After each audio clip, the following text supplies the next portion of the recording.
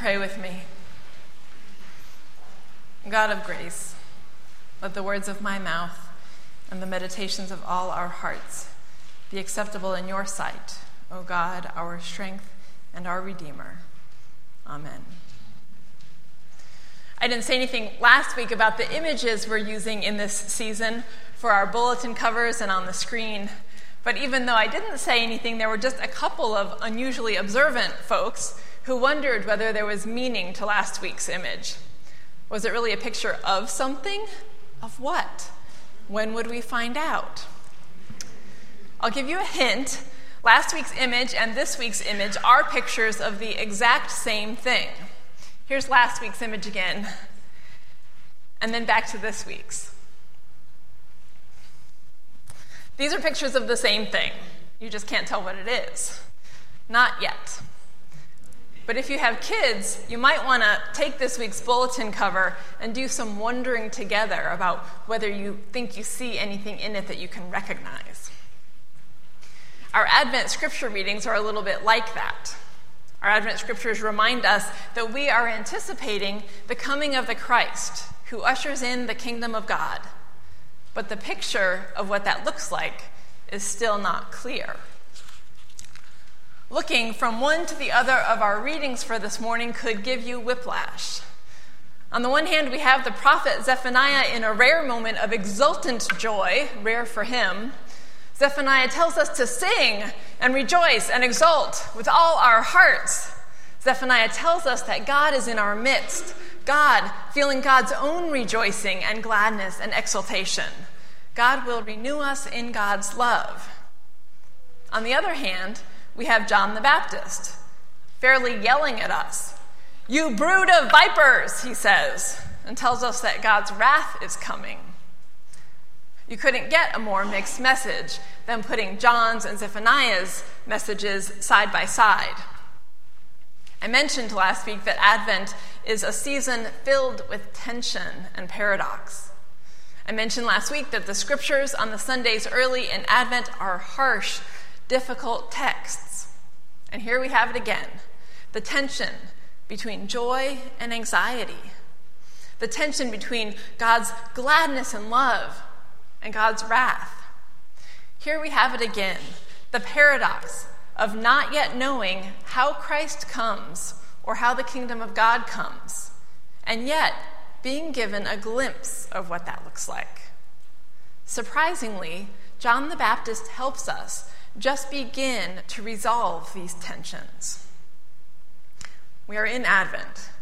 We are looking forward to celebrating and remembering Jesus' birth at Christmas. But the Advent scriptures remind us that we are also looking forward to the ways Jesus comes to us again. The Advent scripture readings frame this picture of Jesus coming again in terms of the coming kingdom of God. We Christians call Jesus the Christ, the Messiah. And for us as Christians, this Christness goes beyond the historical period of the life of Jesus of Nazareth. Seeing Jesus as Christ means, at least in part, that we see Jesus as the one who still today shows us how to live in covenant with God and in community with one another. More specifically, Jesus shows us a picture of community marked by love and justice. This kind of life lived in covenant with God and in community marked by love and justice. This kind of life is what Jesus described as the kingdom of God. We might call it the kingdom of God or the reign or realm of God. Whatever we call it, it is at the center of what we await and anticipate in Advent. Advent scriptures are difficult because they demand that we anticipate God's reign. The scriptures demand that we anticipate the coming Christ. And though John's words today sound harsh, they help give us a picture of how we might go about this anticipation, what we might do to welcome or usher in the kingdom of God. John's central cry is for repentance. Repentance is dramatic stuff, as John saw it. In his context, repentance meant a fundamental reorientation of the way a person thinks about the world. It means a radical revisioning of how we see life. So this is what John asks of us. But that leaves us asking ourselves how we might change our orientation to life, how we might do this repentance thing. Or if we ask the question the way people asked John at that time, we might ask, what should we do? In spite of the fire and brimstone tone of John's introduction, and in spite of the dramatic change that goes along with repentance, it turns out that when the rubber meets the road, John's advice is pretty direct, pretty concrete. There's something worth remembering about Luke's gospel, or about the one who wrote it. This writer wrote 2 books in our New Testament, the gospel that carries Luke's name, and also the book of Acts.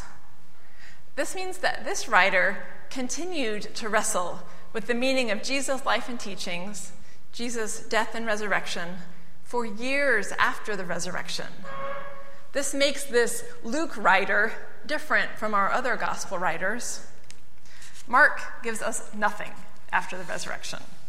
Matthew gives us one brief scene where Jesus commissions his disciples. John gives us 3 or 4 occasions when the resurrected Jesus appears to his disciples. But only Luke continues on after the resurrected Jesus is no longer walking around as an individual in our midst. Only Luke continues on for an entire book exploring the everyday life of the early Christian church. Only Luke explores the ways that Christians tried to put their faith into practice on an ongoing basis, as we try to do today. Why is that important? It's important for putting John the Baptist's call to repentance into perspective. John wants us to entirely reorient our lives according to what we have seen in Jesus the Christ. But for as dramatic as that sounds, this is something we do rather simply in the midst of ordinary lives, in the ordinary context of our world. It reminds me of the book title, which you may have seen, After the Ecstasy, the Laundry. I wouldn't call John's call to repentance ecstatic, but it certainly is dramatic, an invitation to dramatic change that stands apart from the ordinariness of our lives. And we do have a pretty ecstatic picture from Zephaniah, with its singing and shouting and rejoicing and exultation. And yet, after the ecstasy, the laundry. We are called to rejoice in God's coming among us. We are called to repentance, to a radical reorientation of our worldview and lives. But after that, it turns out that we mostly keep putting one foot in front of the other. John the Baptist proclaims that the kingdom of God is coming, that the Messiah is coming.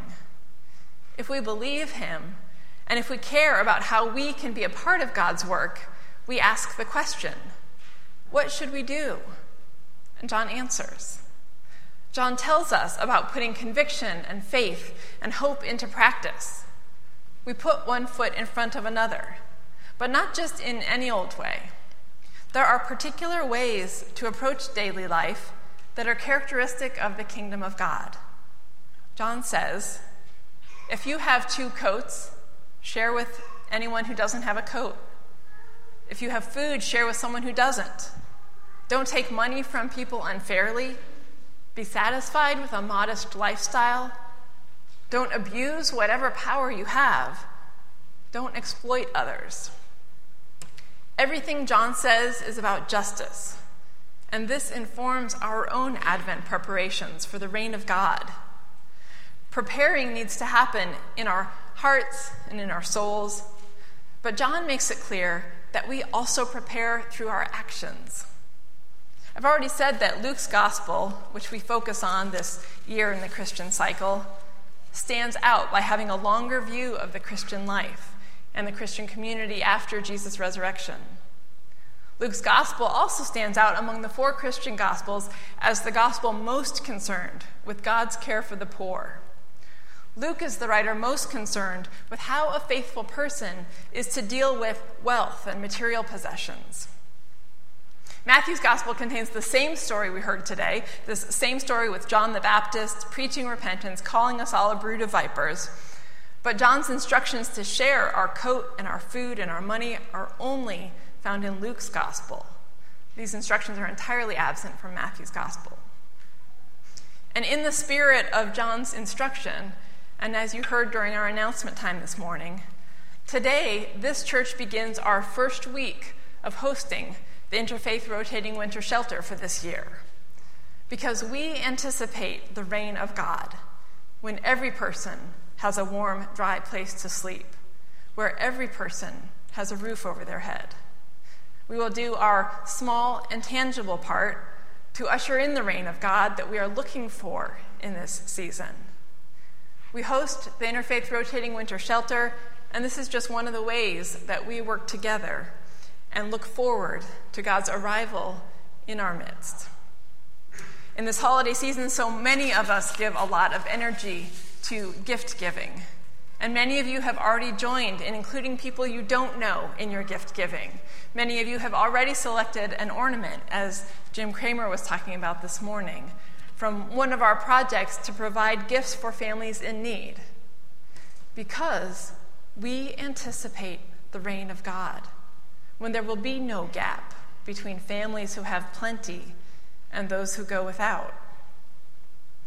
Perhaps John the Baptist's instructions to us today would sound like this: whoever has a home must share shelter with those who have none, and whoever gives Christmas gifts must also give to those who have none. The reign of God that we anticipate is the reign of justice, and we usher in that reign through practices of justice ourselves. We are in a time of waiting and anticipation. We are in a time of not yet knowing quite how God comes to us, or quite what the reign of God stuff means. I feel like I have no idea what God might do, or how. But through Scripture and Christian tradition, I feel like I do have some clues about how I would recognize God's presence in our midst, God's work among us, how I would recognize the coming kingdom.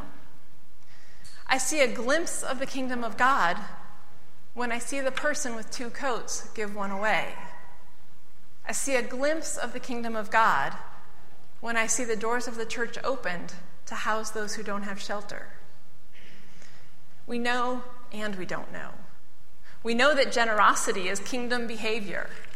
We don't see the full picture of what will emerge. Not yet. The picture is not clear, and yet even without a full picture, we see glimpses of something recognizable. We begin to know what we should do. Later in the season, we'll begin to hear about Bethlehem. We'll hear about it toward the end of Advent and on Christmas Eve. We already hear about it in the Christmas carols that are playing everywhere we go. But for this morning, let's forget about Bethlehem. Let's look for God to arrive in Davis. Amen.